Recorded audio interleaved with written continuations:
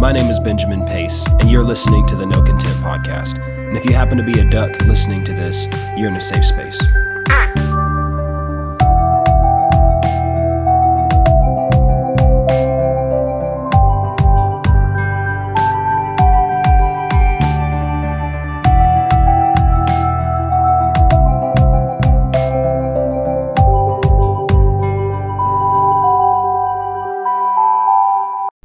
Hey there, welcome to the No Content Podcast. My name is Benjamin Pace. Today is something a little bit different. I have a sermon podcast that I did. I preached this on an online Bible study, actually, just a couple of months ago. My friend had contacted me and asked me to share with his online Bible study, and this is just the message that I felt like the Lord had put on my heart that evening for this particular group, but I felt like there were some really good things that came out of it.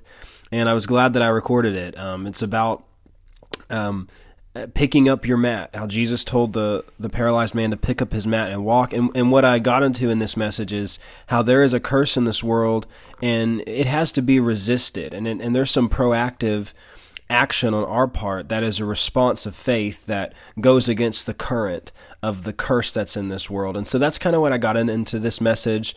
So I hope you enjoy it. I hope it ministers to you today, and I will talk to you at the end of the podcast.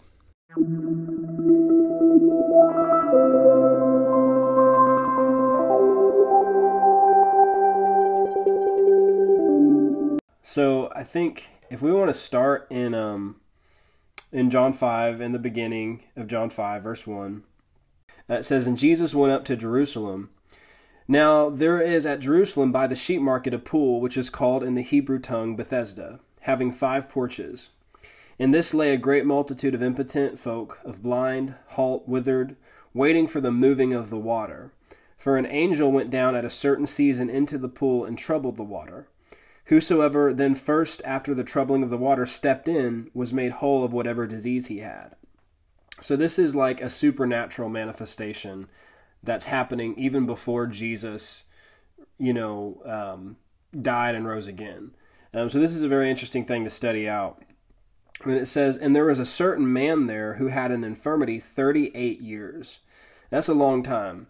And it says, "When Jesus saw him laying there, and knew that he had been there that long time, he said unto him, Wilt thou be made whole?" Now that's very King James, because it is the King James. The better way of saying that in a way that we understand is, "Will you be made whole?"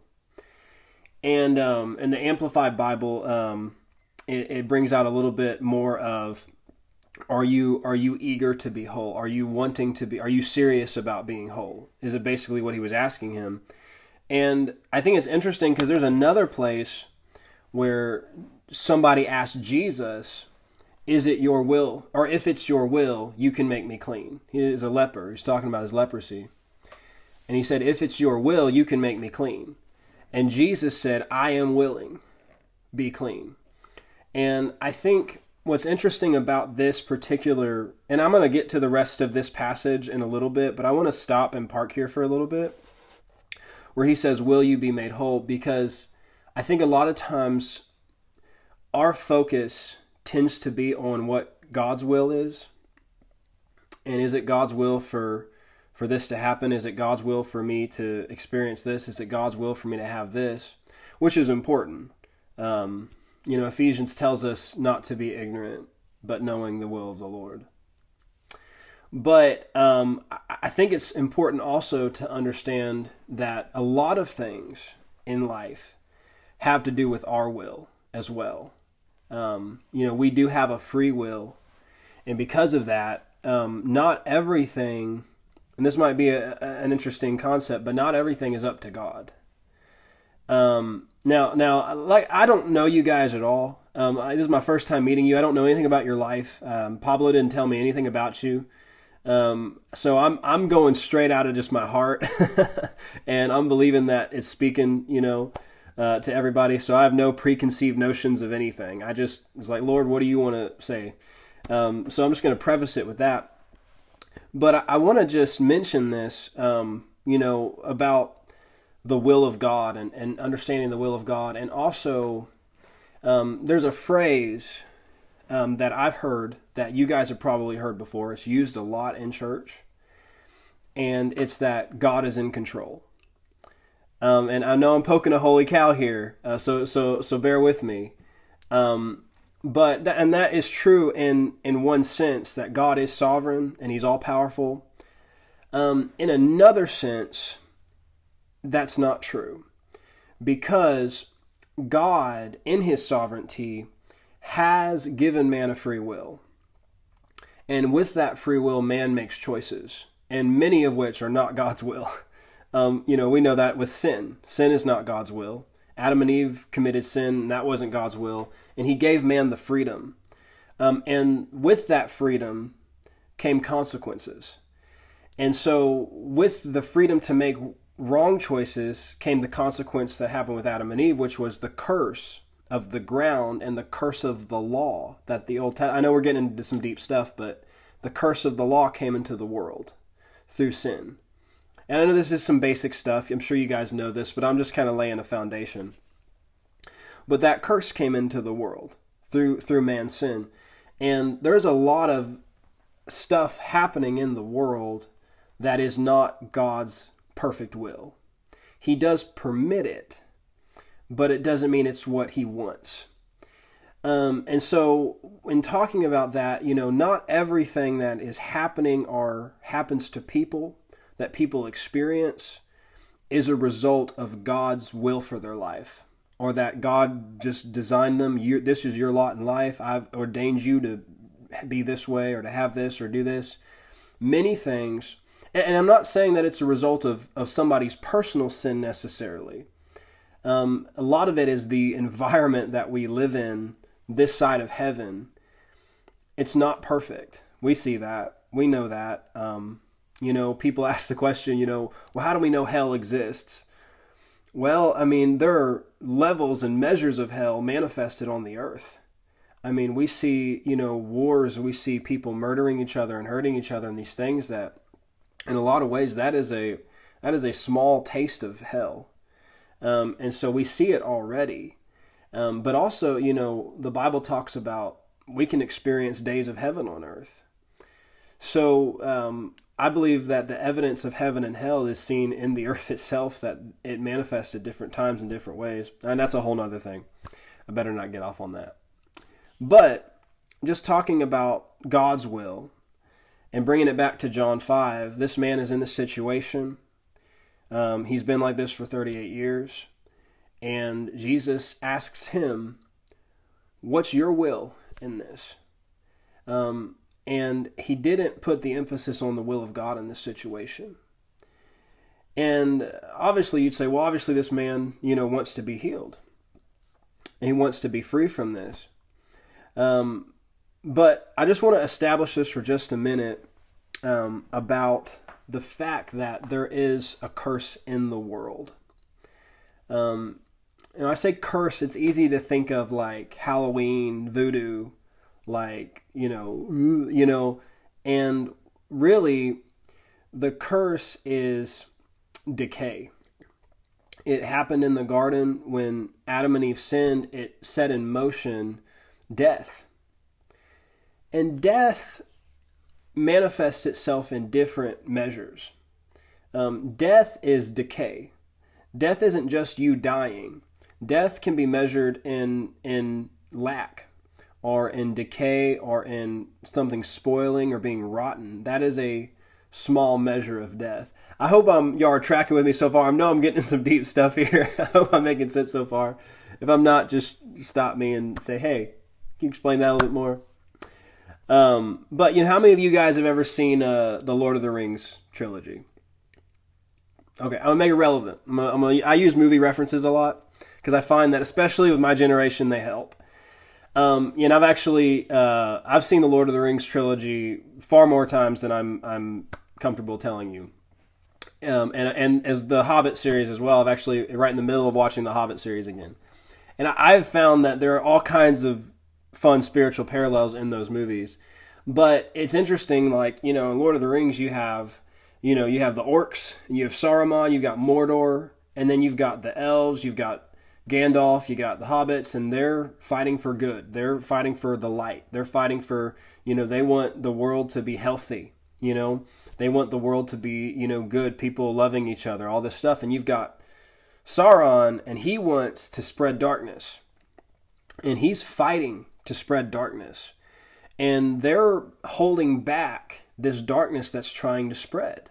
The people who want the good to happen, who want, you could say, heaven on earth, they're holding back this darkness, this curse, and it's attempting to take over the world. Well, that is a good picture of what the curse is.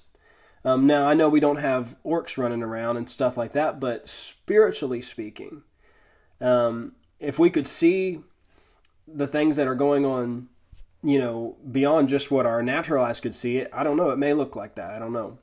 I know that there are angels and demons and things of that nature that the Bible talks about. But the point of that is that there is a curse in the world, and it's trying to work. And to a certain extent, there's nothing stopping it. But the Bible actually calls the body of Christ the salt of the earth.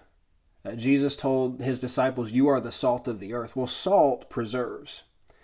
And I'm getting into some stuff there. I'm going to kind of stay on track. But there's a curse in the world. And I want to read another scripture to you, and we'll keep going. In John 10:10, you can turn to these if you want, or you can just listen. It's up to you, whatever you prefer. But in John 10:10, it says, y'all be there in a few weeks probably. It says, "The thief does not come except to steal, to kill, and to destroy. I have come that they may have life, and that they may have it more abundantly." The term prosperity has gotten a bad rap. I think a lot of times people hear prosperity and they think of, Cadillacs and bling bling, or wiping your nose with $100 bills. In the Bible, when the term prosperity is used, what it's referring to is health. Anything being full of life. It's like a garden that is flourishing and growing. That's prosperity. It's just health. It's life. It's things being right and good. It's, as they are in heaven. So don't let that term throw you if I use that term, because there have been a lot of taboo stuff how that's been used. But Jesus said, "I've come that you may have life and have it more abundantly." But the thief comes to steal, kill, and destroy. So let's say I'm at home and, my family's in the house and a thief breaks into my house. Well, I don't know about you guys. You live in Texas. I know, a lot of Texans are gun owners. I'm a gun owner. I've got a 22 next to my nightstand. And if somebody breaks into my house, I'm not going to just be like, "Oh, well, maybe it's the will of the police for that thief to be here. I don't know. I don't really, who knows?" No, I'm going to resist that thief. I'm going to give that thief a strong incentive to leave my house. And Satan is a thief. And the curse that's in this world is a thief. And there are a lot of things that I think people think is the unknown or mysterious will of God that is actually the curse trying to steal something from them. And now, no matter what happens, let me say this. As long as we're on this earth, we're going to have to deal with this curse. Until Jesus comes back and until he makes everything right, we're going to have to deal with it. It's Jesus, when he comes back, he's going to do away with it. But until then, we have to deal with this curse that's in the world. We have to deal with the devil. We have to deal with, sin trying to get into our lives, temptations. And they're not going to just disappear until Jesus comes back. So we'll always have to deal with things. But if you know something is a thief, and if you can recognize it by its stealing, its killing and destroying, you at least know that I should not be giving into this.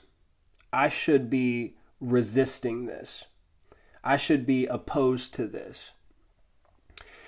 And I'm laying a foundation here. I'm going to come back to what we were talking about later. I'm laying a foundation. I hope I'm making sense so far. I want to read in Galatians chapter 3 and verse 13. If you guys would like a minute to turn there, you're welcome to have that. So far I'm talking about the will of God, our will, and how that relates to the world and the state of the world, and how it can affect us, and how that not everything that we experience is necessarily God's will for our life.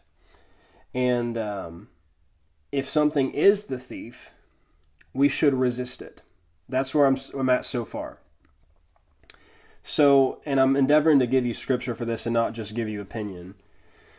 So in Galatians 3 verse 13, it says this: Christ has redeemed us from the curse of the law, having become a curse for us. For it is written, cursed is everyone who hangs on a tree, that the blessing of Abraham might come upon the Gentiles in Christ Jesus, that we might receive the promise of the Spirit through faith. So in the earlier verses of this, he's talking about Abraham. He's talking about the curse that entered in through Adam. And he says Christ has redeemed us from that curse. So if Christ has redeemed us from the curse, why do we still experience it? Well, in Romans, not Ephesians, in Romans chapter 8, in the beginning verses, and actually verse 2, it's where it talks about there's no condemnation for those who are in Christ Jesus. Actually, the context, if you look at it, is talking about sin. Paul's talking about his struggle against the flesh and the desire to sin.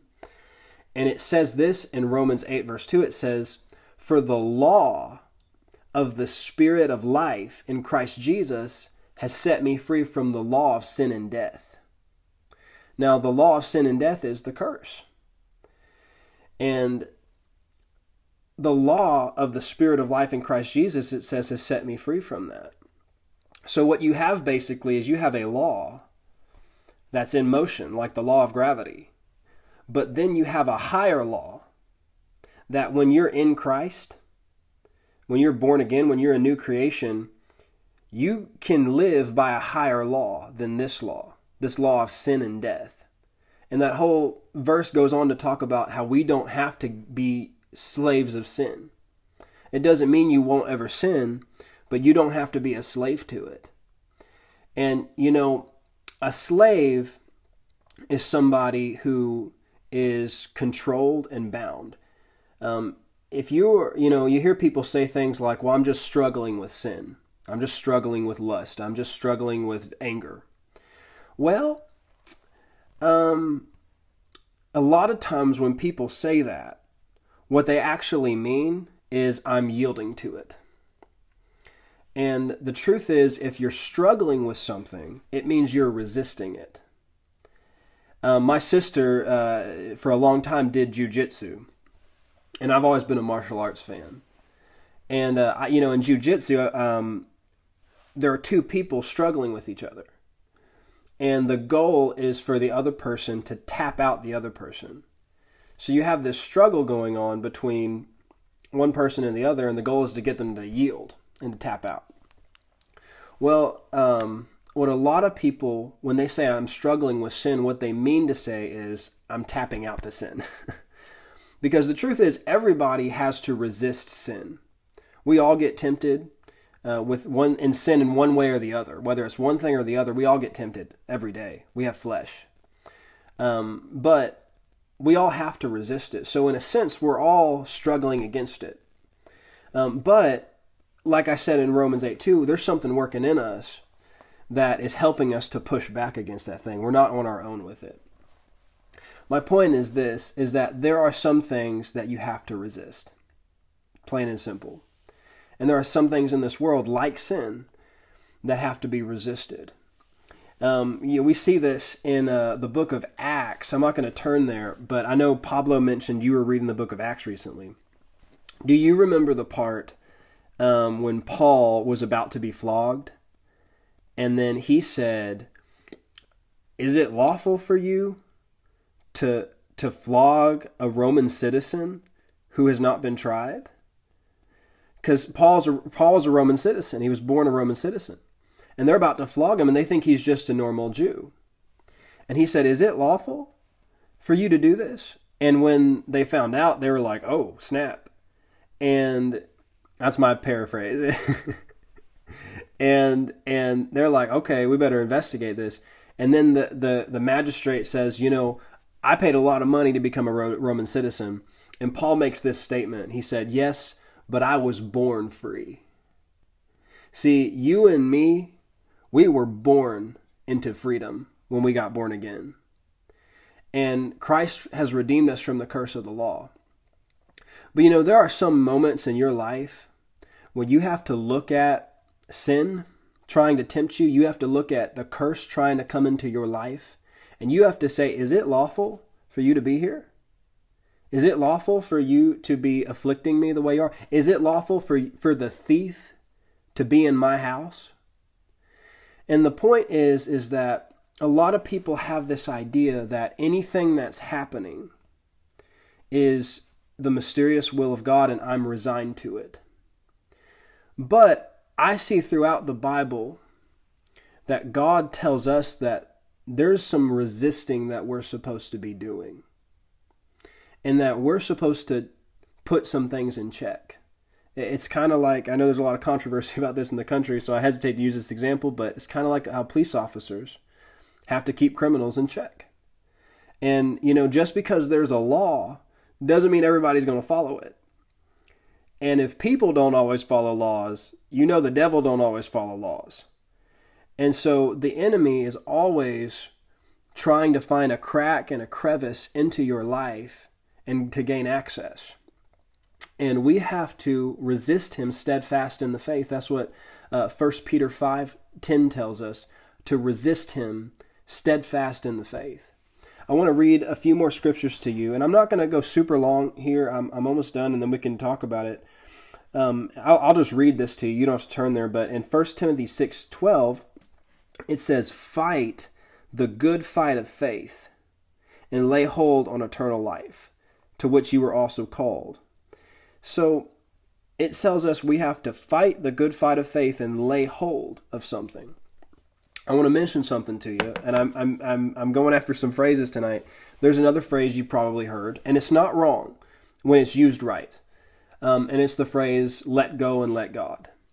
That's not a wrong phrase when it's used in the proper context. There is a time that we're supposed to let go of certain things and let God work and say, God, this is too big for me. I can't handle this. I can't do this. You've got to do this. And, 1 Peter talks about casting all of our care onto the Lord, for he cares for us. And there's some things that are just too big for us. But it's interesting that Paul said, fight the good fight of faith. I think there's a lot of people who are trying to fight God's fight instead of just fighting the fight of faith. And the fight of faith is a fight that we can handle. But God fights the things that are too big for us.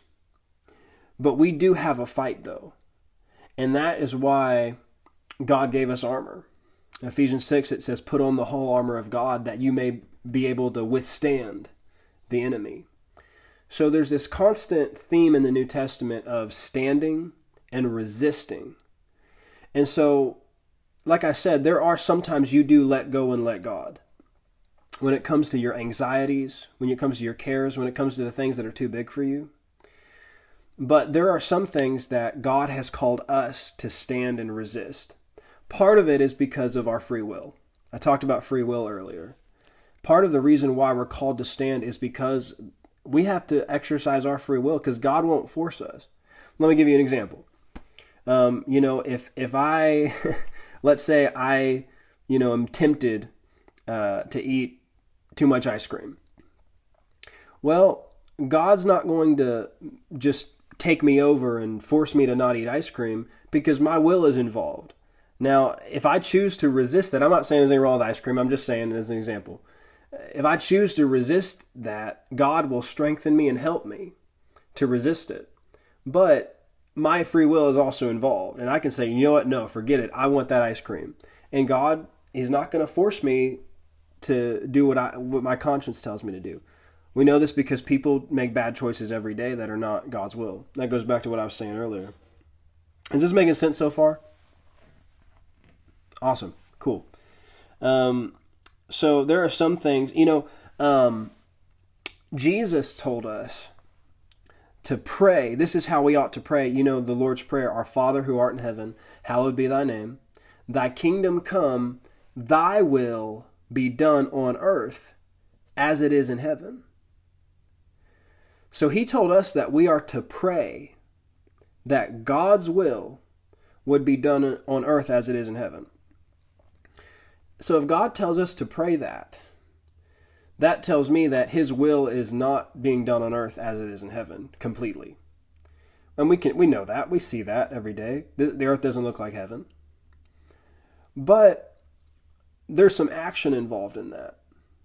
We pray and ask the Lord, and we make supplication, we make intercession. That's what 1 Timothy 2 talks about. That the will of God will be done on earth as it is in heaven. Well, let me ask you a question. How much curse is in heaven? None. Now, there's still curse on the earth, like we talked about that, and there will be until Jesus comes back. And yet, we know that God's will is being done in heaven completely, and there's no curse there. That tells me that the curse is not God's will. And so there are some things that we have to stand against. Now, it doesn't mean we are responsible for getting rid of everything negative in our life or in other people's lives or on the earth. I'm not saying that. What I'm saying is, if you don't recognize your enemy, you won't know to resist him. And if you don't recognize the thief, you won't know to resist it. And the thing I really want to submit here is that God is a good God. Now, I know that sometimes God, he does things for our good that don't feel good in the moment. And he's like a parent. The Bible says discipline for the moment doesn't feel good, but it yields the peaceful fruit of righteousness. But God loves us, and he's a good heavenly Father. And he is not out to hurt us. And he is not interested in us living in the curse. If he was, he wouldn't have sent Christ to redeem us from it. So what I'm saying here, I'm not preaching some kind of hyper prosperity gospel or anything like that. What I'm saying is God's will for us is good. And he wants us to be at peace in our minds and our souls. He wants us to experience his life in our bodies and health in our bodies. And he wants us to have success and to experience abundant life on earth as it is in heaven. Now, that doesn't mean things are going to be easy. No, we get persecuted. The Bible says those who desire to live godly in Christ Jesus will suffer persecution. And that's one of those things that there's no escape route from that. That's going to happen in one degree or the other. The church is going to get persecuted on this earth as long as there's a devil. I don't know what it's like to experience intense persecution. I think a lot of us think sometimes that, Starbucks not saying Merry Christmas is persecution or something, and it's not. But, there are people in other countries who are experiencing real persecution. And I don't know what that's like. I do know this. The Bible says God does not allow us to endure what we can't handle. And, and that's very interesting, persecution. What is persecution? Well, it's not coming from God. It's coming from the enemy. So right there, even being persecuted, that's not coming from God. It's coming from the enemy. That's coming from the thief trying to come against you. In James 4:7, you don't have to turn there. I'll read it. But it talks about, it says, submit yourself to God and resist the devil, and he will flee from you. That's very important to read that verse. A lot of people take that verse and they say, just resist the devil. Well, you got to read the whole thing. It says submit to God, then resist the devil. And the reason is, you can't be resisting Satan in one area and then be yielding to him in another area and expect him to leave. I said this on my Facebook the other day. If you give a thief a key to your house, don't be surprised when things turn up missing. And if you are saying, well, I resist the devil in this area, but he's tempting you in this other area, and you're giving into that, well, you're yielding to him. And so I'm not trying to make this hard thing where it's like, oh, I gotta do all this stuff. No, we do everything by his grace, and it's a work. I mean, resisting sin, living in righteousness, it's a work of the grace of God on the inside of us. We can't do it in our own strength. I think that's why it's so important to establish that, God is not our problem. He's not the one, he's not the one trying to hurt us. He's a good father. And he disciplines us, but he's not the one afflicting us. The curse in the world is the thing that causes problems, and the thief. Now, this is something I feel like the Lord is speaking to me about personally. So what I'm sharing to you is an overflow of what God is talking to me about. And even just some things that I've been dealing with, some challenges that I've been dealing with, that I've been tempted to be like, God, what's going on? Or like feel sorry for myself or things like that. And, I feel like the Lord has been ministering this to me and given me some revelation for my own life. But back to John 5, and down in, I think about verse 7 or 8, after he asks him, will you be made whole? It says, then the impotent man answered him, Sir, I have no man, when the water is troubled, to put me into the pool. But while I am coming, another steps down before me. And so he's telling Jesus what he doesn't have and what he can't do. And he's got his eyes on this pool. He says, that's the only thing that can do it. If that doesn't happen, it can't happen. But what he doesn't know is that God is standing right in front of him, right? And God is the healer. He's the great physician. He's Jehovah Rapha, the Lord that heals us. And Jesus says to him, after asking him, do you want to be made whole? He said to him, rise up, take up your bed and walk. And immediately the man was made whole and took up his bed and walked. And if I was to title this little message, I would call it Pick Up Your Mat. And it's not just talking about one area of life. This is not just talking about one thing. This applies to any area of life. What I had on my heart, and I feel like it's partially what God has been speaking to me, and so this is an overflow of that, is that when Jesus looked at this man was telling him, well, I can't do this, I can't do that, I don't have this, I don't have that. And he was giving him all the reasons why he couldn't get up. And Jesus simply looks at him and he said, listen to me. Do you or do you not want this? In other words, get your eyes off all that. Stop focusing on what you can't do. Do you want this or not? And then he said, okay, get up. And what I see by that is not that Jesus was expecting him to do something that he couldn't do, because Jesus was the one that empowered him to do it. All Jesus needed was a little step. All Jesus needed was a little action by faith. Not something huge, not something beyond him, just give me something. Give me something. I know a little something about this because, there are different kinds of things that people deal with. I dealt with drug addiction for years. About 8 or 9 years ago now, I dealt with some pretty serious drug addiction. And, I was actually talking to somebody the other day. One of the ministries that I do stuff with, they have an outreach on, every other Saturday kind of thing where they minister to homeless people. And I was talking to this one homeless guy, and he was sharing with me about his addiction. And he was saying, man, it just feels like I just cried out to God and I asked him to take it away from me, but he nothing happened. And I shared with him a story that I heard that really kind of makes me laugh, but and it made him laugh too, which was good. I heard about a minister who was at the altar one time, and a bunch of people were praying at the altar. This is back in the 50s. And there's this one person who was at the altar, and they were just yelling, Lord, take it away from me. Lord, take it away from me. And they were doing this all night. And finally, the pastor Well, finally, the pastor walks up to him and he says, listen, what is it you want God to take away from you? And the person says, well, that old snuff. I just can't stop dipping tobacco. And the pastor said, well, God doesn't dip snuff. What would he want with it? And the point of that is that he said, Jesus said, if your right hand causes you to stumble, you got to cut it off and cast it from you. Now, in that too, it's good to remember with anything like that, you need the grace of God to help you. You can't do it on your own.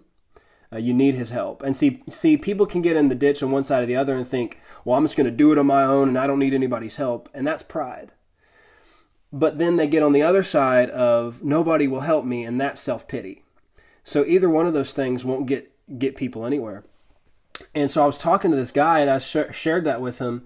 And I said, man, it's kind of, this just came up to my heart. I believe it was the Holy Spirit that helped me. I said, it's kind of like if you've ever been driving and you got your truck stuck in the mud.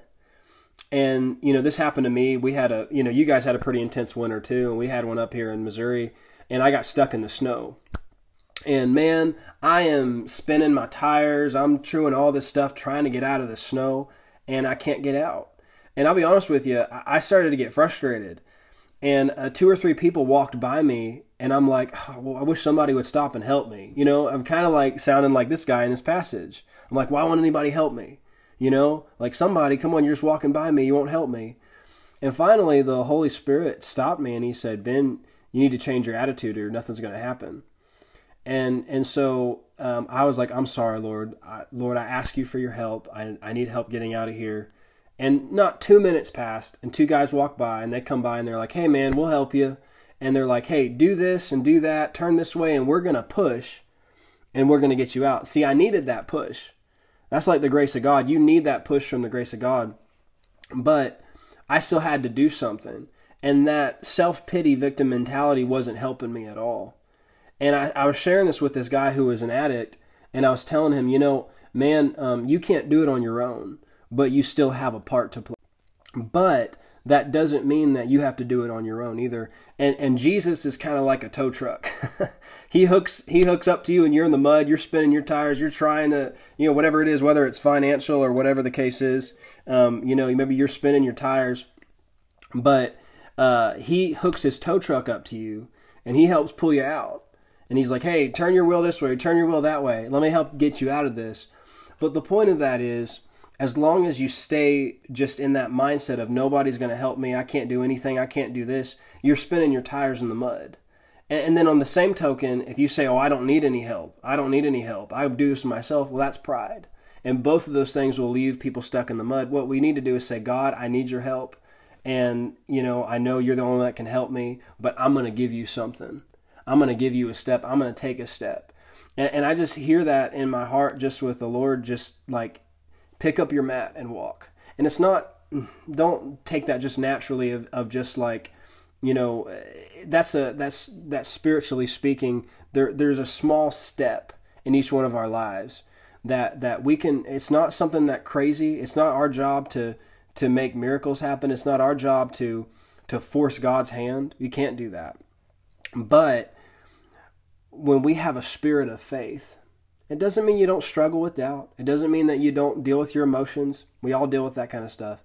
It reminds me of the passage in Matthew 9, I think it was, where the man had the son who was demoniac, and Jesus asked him, and he said, do you believe that I'm able to heal him? And the man said, I do, but Lord, help my unbelief. In other words, I'm trying to believe. I want to believe, and I'm struggling. And that was honesty. That was humility. And the Bible says God gives grace to the humble, but he resists the proud. And so if we're struggling with our faith in an area, that's not a bad thing. If we just give God enough faith, like a grain of mustard seed, to say, Lord, I'm struggling. And this is talking about anything. It could be finances, it could be physical, it could be emotional. Whatever the case is, I don't know. I'm going to let the Holy Spirit interpret that individually. And it's for me as well. I'm preaching to myself. But just giving God a little something to work with, just giving him that little step of faith. It's not that he couldn't do it without that, but just like this man at the pool of Bethesda, he needed a step from him. He wanted to see that little step of faith. Just give me something. and I'm going to take you the rest of the way. And, you know, a lot of people get into pride about stuff and think, well, I did this or I did that. And the truth is, you know, if you broke it down, there's so many things that if it wasn't for the grace of God, we would have sunk a long time ago, you know, and he's been holding us up more than we know. And one of the things that God's really been talking to me about is humility. And humility, you know, it's not afraid to ask for help. It's not afraid to say, hey, I do need help. But you also got to guard that other side of it, of where it's just like, I'm relying on this one thing or these people or this thing, and if this doesn't happen or this doesn't happen, or having a victim mentality. You know, in Christ, we're called to be more than conquerors, the Bible says. And if Satan can get you to keep playing the victim, he'll keep victimizing you. But when we get up in Satan's face and we get a little bit of gravel in our craw and say, you know what, devil, I'm done with you holding me down in this. I'm done with you always pulling me into this sin, or I'm done with you always hurting me in this area or hindering me in this area. I'm done with you. And it doesn't mean everything is going to change immediately, naturally, but you understand who your enemy is and who the thief is. You get in resist mode. And you can say, listen, devil, I don't want your work in my life. And like, you know, we talked about, there's going to be persecution. But, and I know the Bible, I'm not talking about with people. I'm not talking about getting in people's faces. I'm not talking about, you know, there's a time to defend yourself, but that's not what we're talking about. I'm talking about with the devil. And you have to recognize who he is and what his work is. And then by faith stand against it. Let me make this relevant for you. Let me give you an example of what I'm talking about. You know, for me, growing up, I'll be very transparent with you. You know, I dealt with a lot of issues in my mind and in my soul. I was exposed to pornography at a very young age, about 8 or 9 years old. And so I got exposed to things that you know, really messed with me at a young age. And so growing up, you know, I dealt with that. But then when I came back to the Lord, I gave my life back to the Lord. I rededicated my life to the Lord when I was about 18 years old. I made a commitment to the Lord, and I put that away from me. And I mean that. When I cut it off, I cut it off. I put it away from me. But that doesn't mean that was the last time I ever had to deal with that. Sometimes those images would come back to me. Sometimes those things would try to come back to my mind. Sometimes just a memory or something. It wasn't my fault. It wasn't something I was trying to do. Satan would bring it back to me. And you know, the Bible calls him the accuser of the brethren. And he'll try to take your past or something and bring it back up to you and say, oh, look at you. Look what you're doing, you know. And he'll try to do that with you. He accuses you. And one of the things I had to learn how to do is to say, I take authority over my mind. The Bible says I have the mind of Christ. And the Bible tells us to cast down imaginations and every high thing that exalts itself against the knowledge of God. This is resistance. This is a fight. I'm not taking this lying down. And I had to learn to take authority over my thought life and say, no, Satan, you are not bringing this back to me.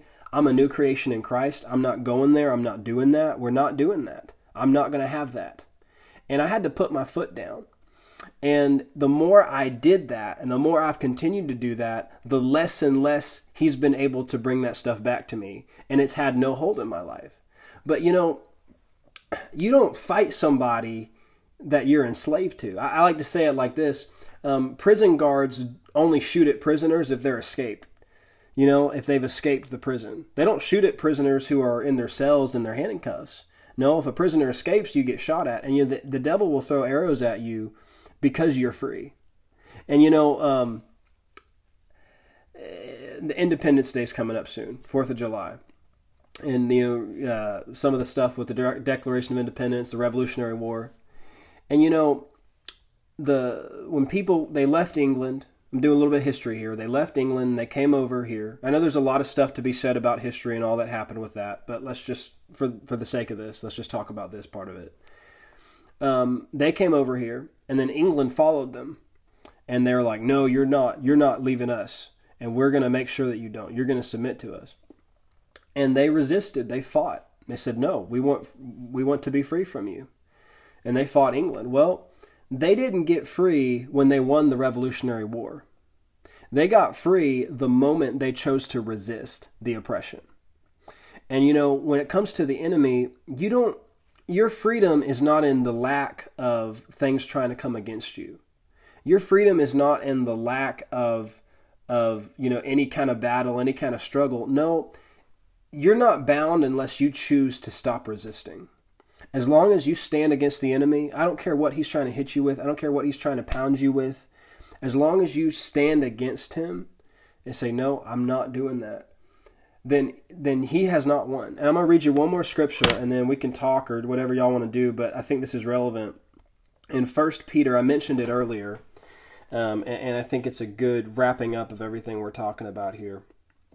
And because it encapsulates everything from both sides, both the fight and also the part that we can't do, relying on the grace of God, that we need his help, that we can't do it on our own. 1 Peter 5, verse 5. He says, "Likewise, you younger people, submit yourselves to your elders. Yes, all of you be submissive one to another and be clothed with humility." So we see a couple things here, humility and submission. The same thing James 4:7 says, submit to God and resist the devil. So there's humility and submission that in connection with this. It says, God resists the proud, but gives grace to the humble. It says, therefore, humble yourselves under the mighty hand of God, that he may exalt you in due time, casting all your care upon him, for he cares for you. It says, be sober, be vigilant, because your adversary the devil walks about like a roaring lion, seeking whom he may devour. So he's looking for somebody who he can get a foothold with. He's looking for somebody who he can get access. He's a thief. It says, though, in verse 9, resist him, steadfast in the faith, knowing that the same sufferings are experienced by your brotherhood in the world. The devil always wants you to think that you're the only one dealing with something. I'm the only one who's dealing with this kind of thing. No, the Bible says there's no temptation but what is common to man, back in 1 Corinthians. But it says this in verse 10, but the God of all grace, who called us to his eternal glory by Christ Jesus, after you have suffered a while. So that word suffered, I'm going to do a little bit of Greek on you. That word suffered, you look it up, it actually means resist. It means to endure or to press against. It says, after you have suffered or resisted a while. It says just a while. See, that's that little step.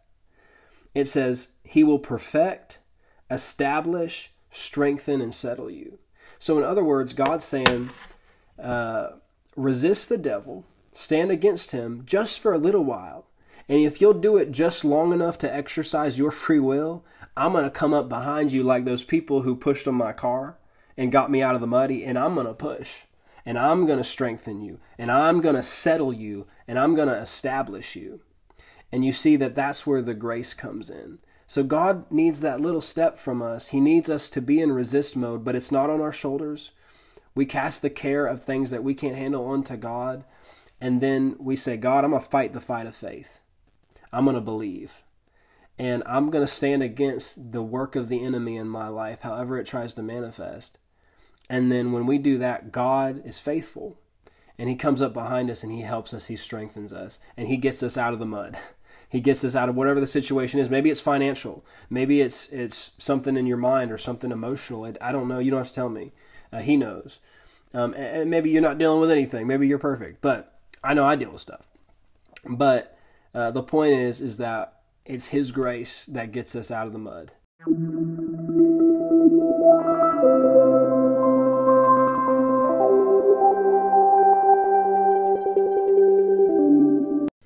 Hey there, I hope you enjoyed that podcast. I hope that ministered to you. This has been the No Content Podcast. My name is Benjamin Pace. You know what I always say. I'll talk to you the next time you click play. Thanks again for listening to the No Content Podcast. Remember that Jesus loves you, he loves everyone else, and please don't forget to feed the ducks.